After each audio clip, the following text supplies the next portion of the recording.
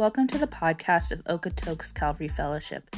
Please enjoy as Pastor John opens up the Word. Okay, well, if you turn with me in your Bibles to Ruth chapter 4. Ruth chapter 4, it's Ruth's wedding day. And everybody loves a wedding, right? And we know in this particular case who the bride's going to be.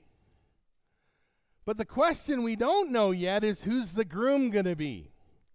And last week we saw that Ruth made her bold appeal to Boaz, her Goel, her kinsman. And she asked him to marry her in order to fulfill the law.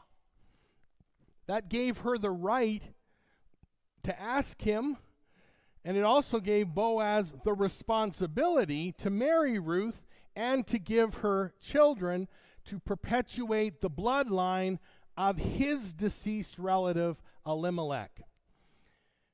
And as we concluded last time, Boaz had consented to do so.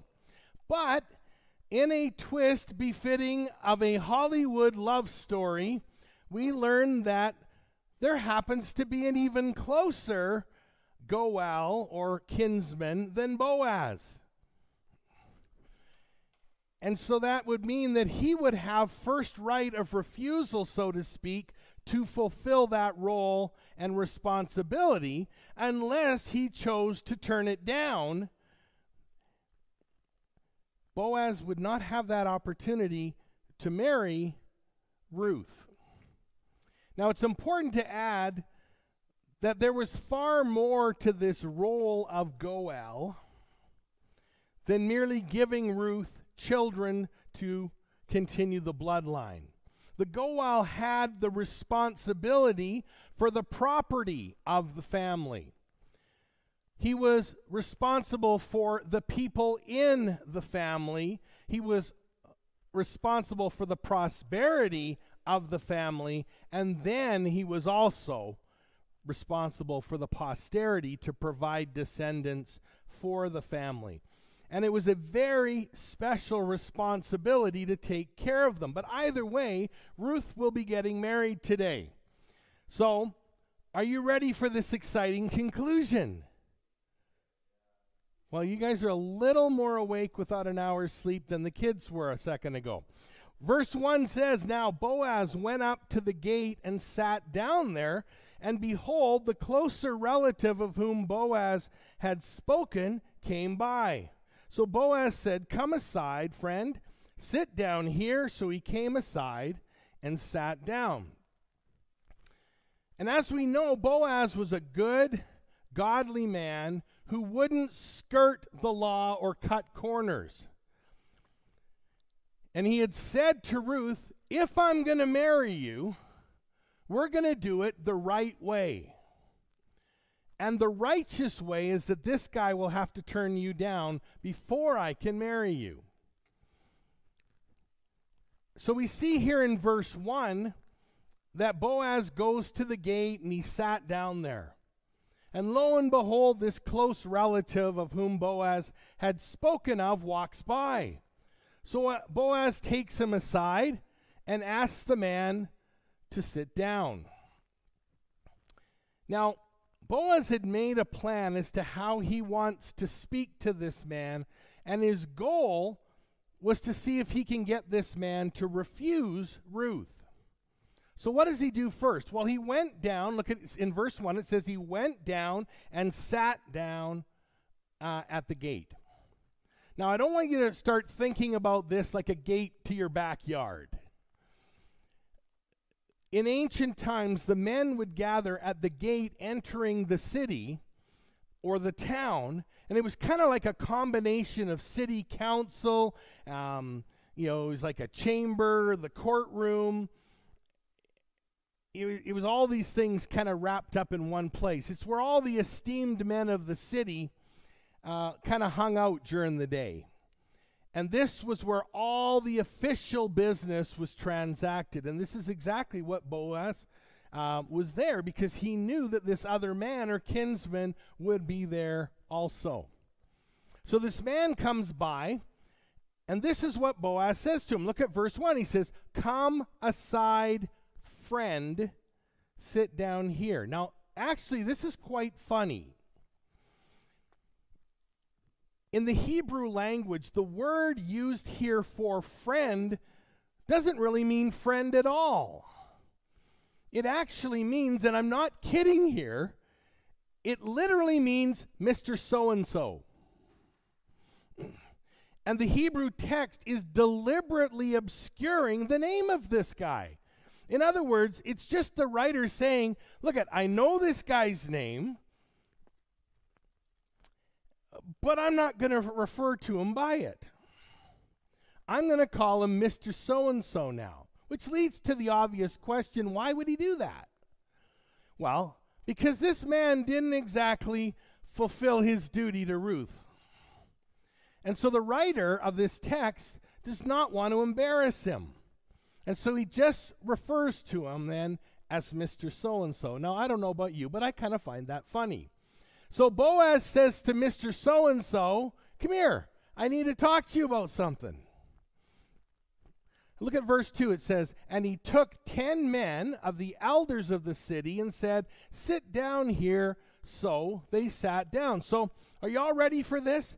The official business is about to be transacted. And verse 3 says, "Then he said to the close relative, Mr. So-and-so, Naomi, who has come back from the country of Moab, sold the piece of land which belonged to our brother Elimelech." So you can just picture all of these men nodding. Yes, we remember Naomi and Elimelech. Now she's back. She sold the land. Okay, we understand what's going on.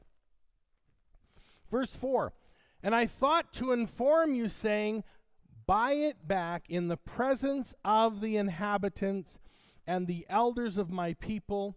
If you will redeem it, redeem it. But if you will not redeem it, then tell me that I may know. For there is no one but you to redeem it, and I am next after you." And he said, "I will redeem it." Now, do you understand what's going on here?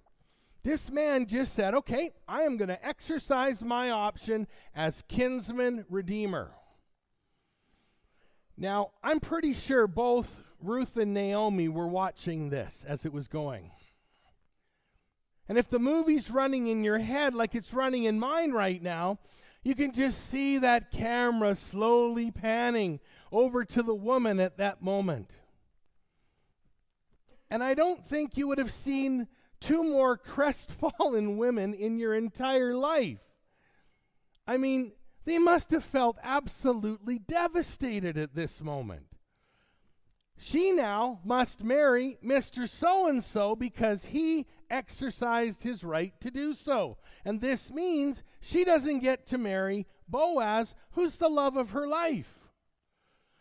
But as the movie continues to run, you can just hear Ruth's questions. "Boaz, what are you doing? Like, why did you have to present it to him in that way? I mean, why didn't you think of something more creative and clever?" And while Ruth is stressing over this, it's like Boaz just looks over at her and winks. As if to say, you know what? I know something you don't know. Trust me, I got this. And I want you to look at verse 4 again, and I want you to notice something about the way Boaz presented to the man. Did you notice he only talked about the property? He never once mentioned Ruth, did he? He laid the bait regarding the land, and Mr. So-and-so immediately jumped at it. He presented it as if it was a property transaction, knowing how the man would respond. I mean, who wouldn't want to add, more land to their portfolio, right? And so just when Naomi and Ruth think that their hopes have been dashed into pieces, Boaz adds this little caveat in verse 5. "Oh, by the way, Mr. So-and-so," look at it here in verse 5. Then Boaz said, "On the day you buy the field from the hand of Naomi, you must also buy it from Ruth the Moabitess, the wife of the dead, to perpetuate the name of the dead through his inheritance." Now, can you just picture the face of the man as Boaz said this? Look, this was supposed to be a simple land transaction. Naomi's old. She doesn't she can't have children anymore. I mean, I don't have any obligations. I don't have anything I need to do but enjoy my new acreage. And as soon as he mentioned that, he's thinking, if I take the property, then Ruth comes with that deal. And Ruth wants children to perpetuate the name of Elimelech, and now I must raise multiple kids, because back then it was going to be plural. I mean, he had to at least ensure that there was a son to perpetuate the name, right? And suddenly, this becomes more of an issue to Mr. So-and-so. And it's very clear to see the wisdom of Boaz on display here. He framed this discussion perfectly. Well, let's see what the man's response is in verse 6. And the close relative said, "I cannot redeem it for myself, lest I ruin my own inheritance. You redeem my right of redemption for yourself, for I cannot redeem it." So now that this whole picture's spelled out for him, he just goes, "No thanks." Like, I'm not adding another wife and children to my family. I'm done with all of that. Boaz, I relinquish my right to you. And this is where all the people watching this movie just stand up and cheer. A huge smile comes over the face of both Naomi and Ruth. Love has triumphed. There will be a happily ever after. But I want you to notice two things before we move on this morning. The plan of Boaz seemed foolish at the beginning, didn't it? You don't get a man to refuse by offering the good part up front. You should tell him the bad part first. But it had a wonderful wisdom behind it, and the tears of Ruth and Naomi were soon dried up, and they were thrilled to live out the result. Excuse me for a second. We're definitely getting into that dry weather again, aren't we?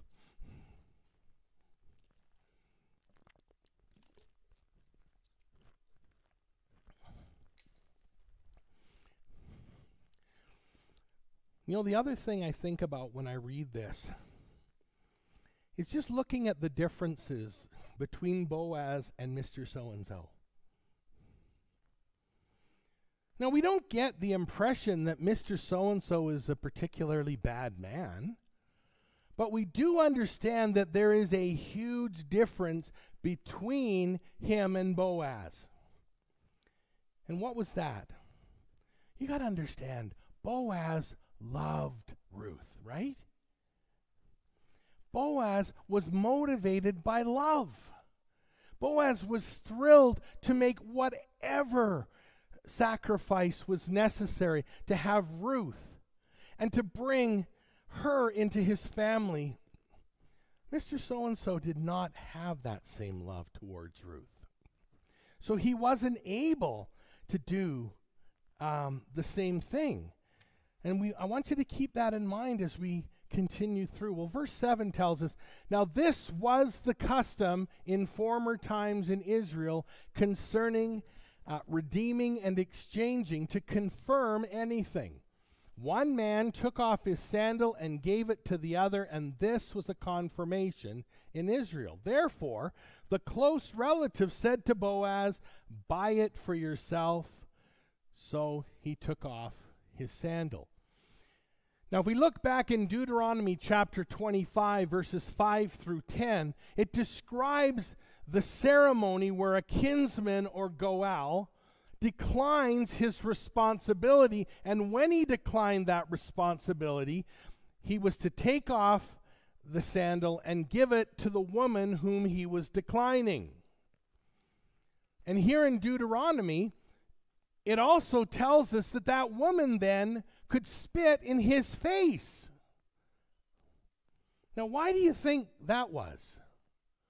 The desire of this was to show that this was a disgraceful thing. To decline your responsibility as kinsman and redeemer. But here's the situation. It's not a disgrace here. Everybody's happy. Boaz is happy. Ruth is happy. Naomi's happy. Mr. So-and-so is happy. I'm sure Mrs. So-and-so is happy. Everybody's happy with all of this. So they end up skipping the spitting in the face part. They just do this little shoe exchange to seal the deal. And now in verse 9, Boaz gets to say publicly, I'm going to marry Ruth. Oh, happy day. Verse 9, and Boaz said to the elders and all the people, you are witnesses this day that I have bought all that was Elimelech's, and all that was Chilion's and Mahlon's, from the hand of Naomi. Moreover, Ruth the Moabitess, the widow of Mahlon, I have acquired as my wife to perpetuate the name of the dead through his inheritance, that the name of the dead may not be cut off from among his brethren and from his position at the gate. You are witnesses this day. And by doing this publicly in front of these witnesses, it became a legally binding transaction. Isn't that beautiful? Now Ruth knows who she's going to marry that day. You know, I think back to chapter 1, when we first started.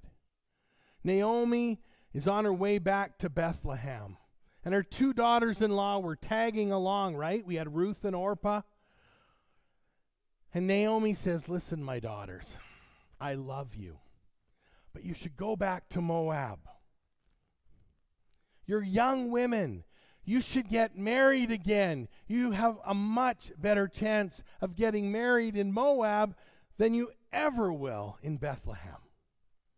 And from the outward appearance, that appeared to be good and sound advice, right?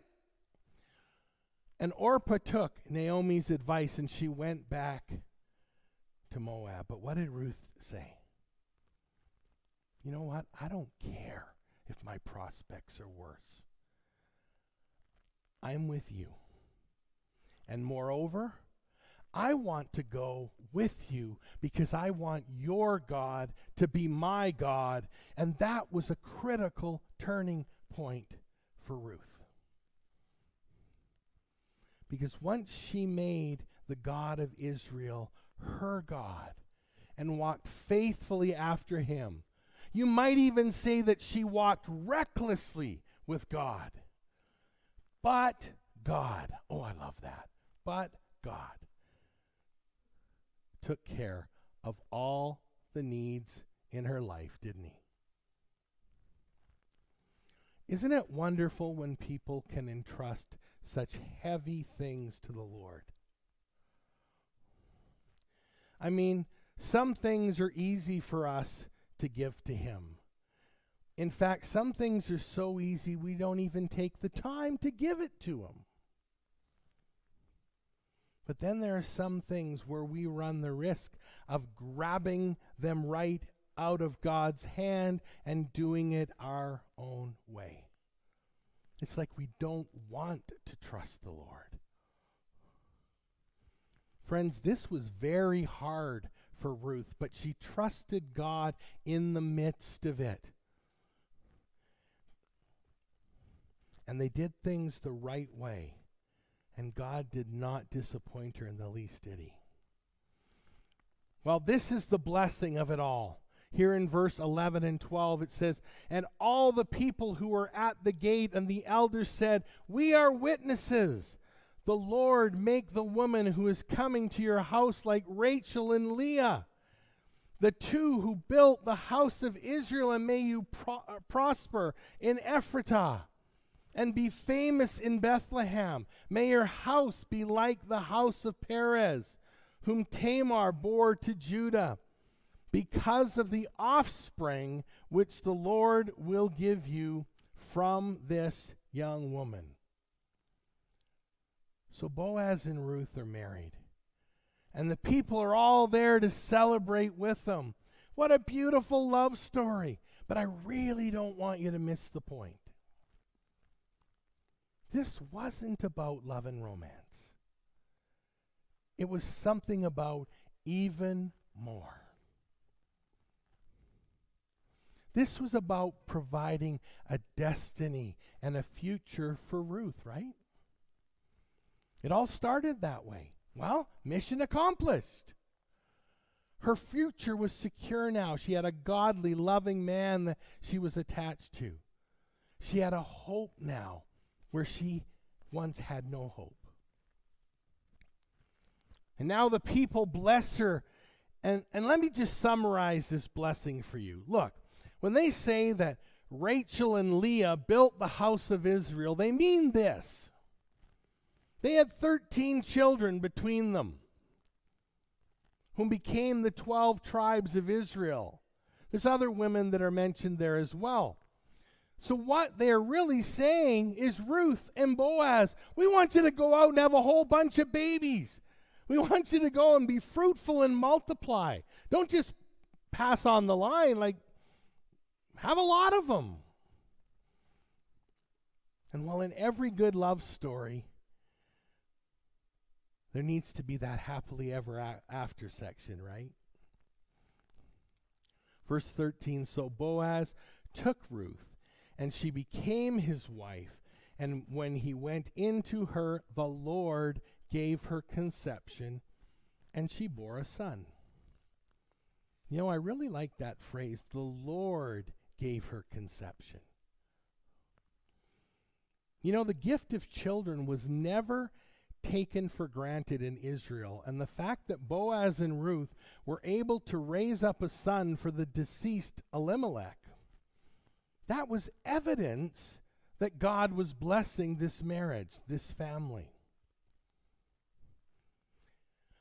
Verse 14, then the women said to Naomi, blessed be the Lord who has not left you this day without a close relative, and may his name be famous in Israel, and may he be to you a restorer of life and a nourisher of your old age, for your daughter-in-law who loves you, who is better to you than 7 sons, has borne him. Then Naomi took the child and laid him on her bosom, and became a nurse to him. You know, it's been all about Ruth and Boaz.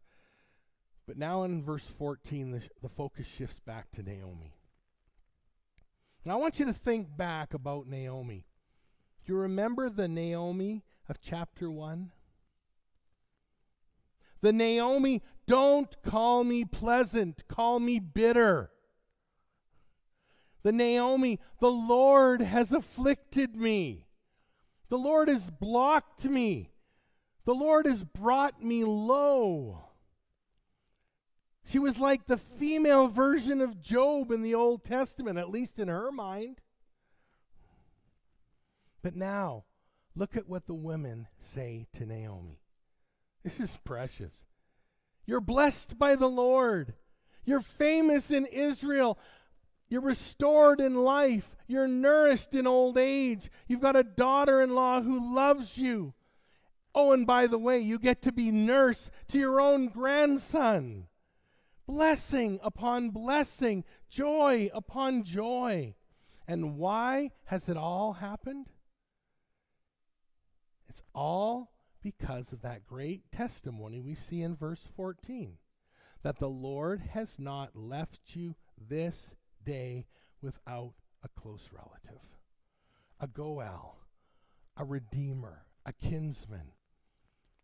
You know, it's very appropriate that here at the end of the book of Ruth, that all of these blessings are given so much attention. And they all began because Naomi, a poor widow, wanted to get back right with God. And this whole story springs from that. And from this whole drama, God's plan of glory and redemption is put into motion. Do you understand that? Because please understand, your salvation today is connected back to when Naomi got right with God. Did you know that? And I'm not talking symbolically here. I mean that literally. When Naomi made the decision to come back to God, that one pebble in the pool, so to speak, sent waves that have touched you and I today.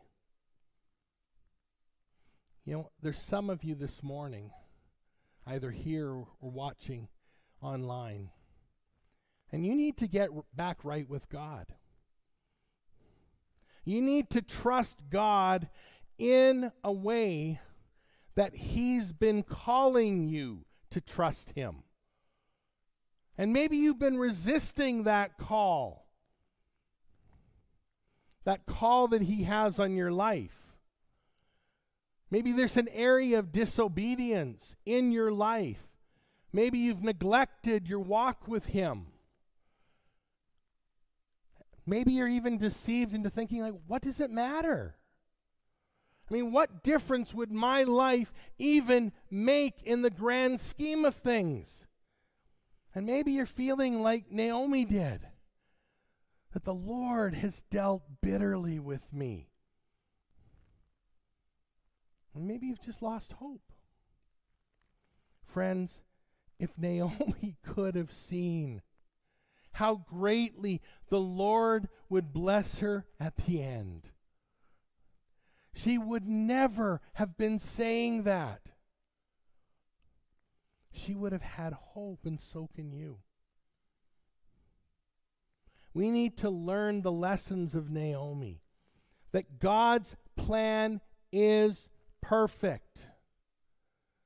God's plan is filled with love, and even when we can't figure out what God's doing, even when we feel afflicted, even when it seems so desperate, God still knows what He's doing. Amen? God can redeem every situation.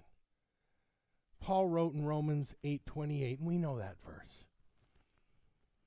And we know that all things work together for good to those who love God, to those who are called according to His purpose. Well, let's conclude this chapter, shall we? Verse 17. Also, the neighbor women gave him a name, saying, there is a son born to Naomi, and they called his name Obed. He is the father of Jesse, the father of David. Now this is the genealogy of Perez. Perez begot Hezron, Hezron begot Ram, and Ram begot Amminadab. Amminadab begot Nahshon, Nahshon begot Salmon, Salmon begot Boaz, and Boaz begot Obed, Obed begot Jesse, Jesse begot David. Did you see that? Ruth and Boaz had a son named Obed. And Obed had a son named Jesse. And Jesse had a son named David, a.k.a. King David. And you know what? King David had a descendant in his line, and his name was Jesus.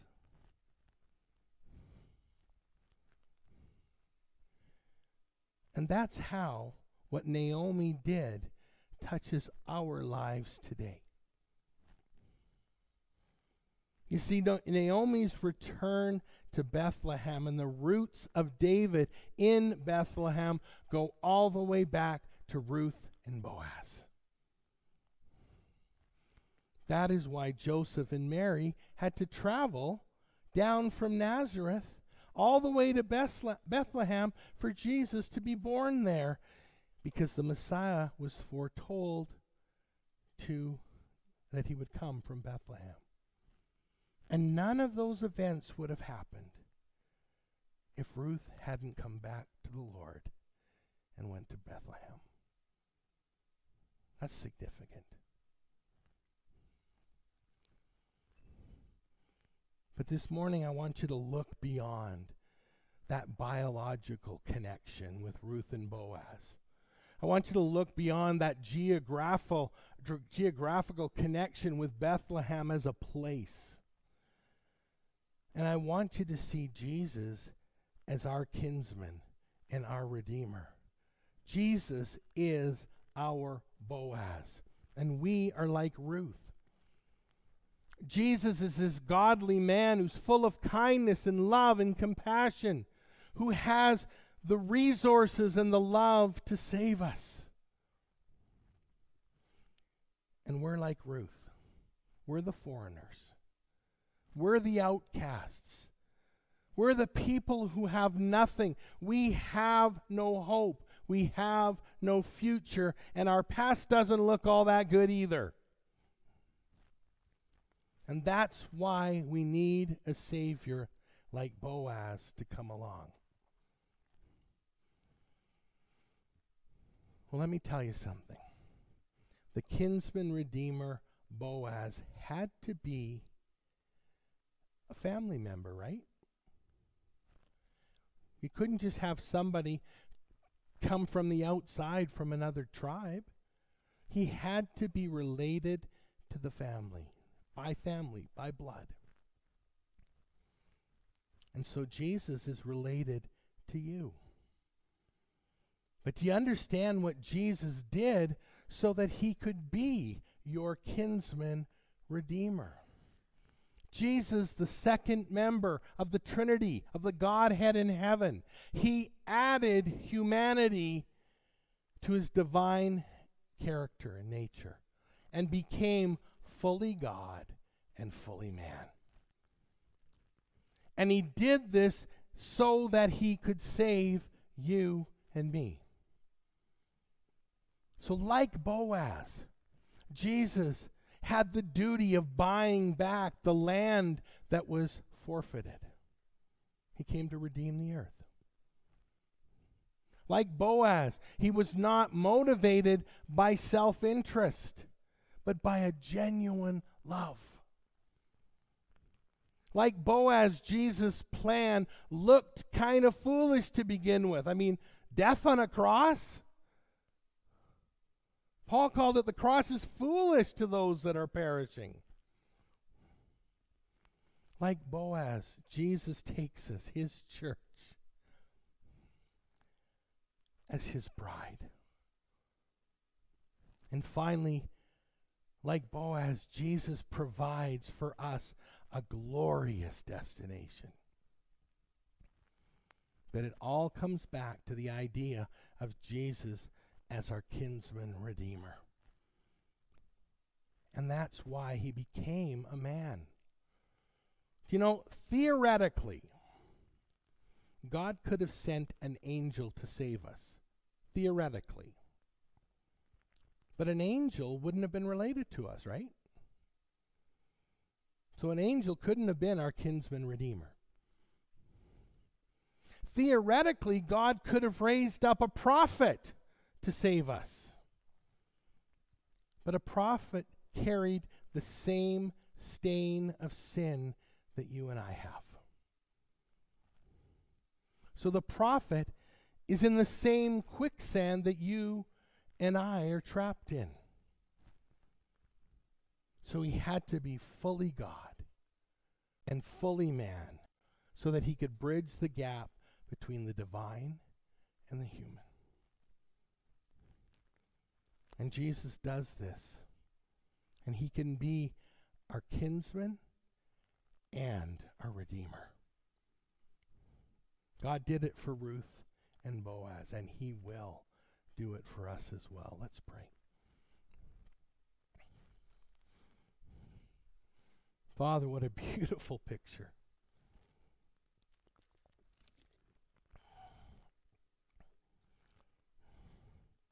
of the love that you have for us, the way that you redeemed us, the way that you just showed that love towards us. You didn't force the love upon us like we learned last week. You waited for Ruth to come to Boaz. You wait for us to come to you. Oh, Lord, I am so grateful for this beautiful picture of the relationship that you want to have with us individually and corporately as your bride, because of the incredible love that you showed towards us, because of the sacrifice you were willing to go through to redeem us, to buy us back. And Lord, I pray for my brothers and sisters that are here and those that are watching in, Lord. Lord, I don't know their hearts. I don't know where they're at with their walk with you. I don't know the struggles that they're going through, but you do. And you care. And you love them. And you want to meet them right where they're at right now.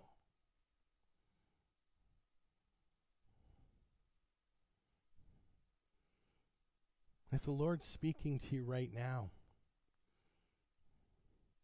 and you'd like me to pray for you as we close here in prayer, I just want you to just raise your hand up quickly. Just put it up and bring it down. Lord, I need to meet with you.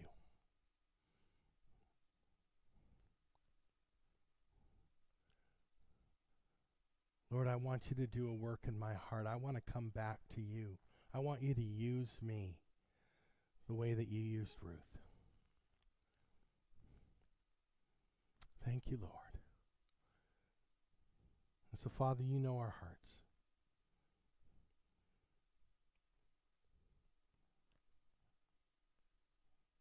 Continue to work. In Jesus' name. Amen. Let's stand together as we close.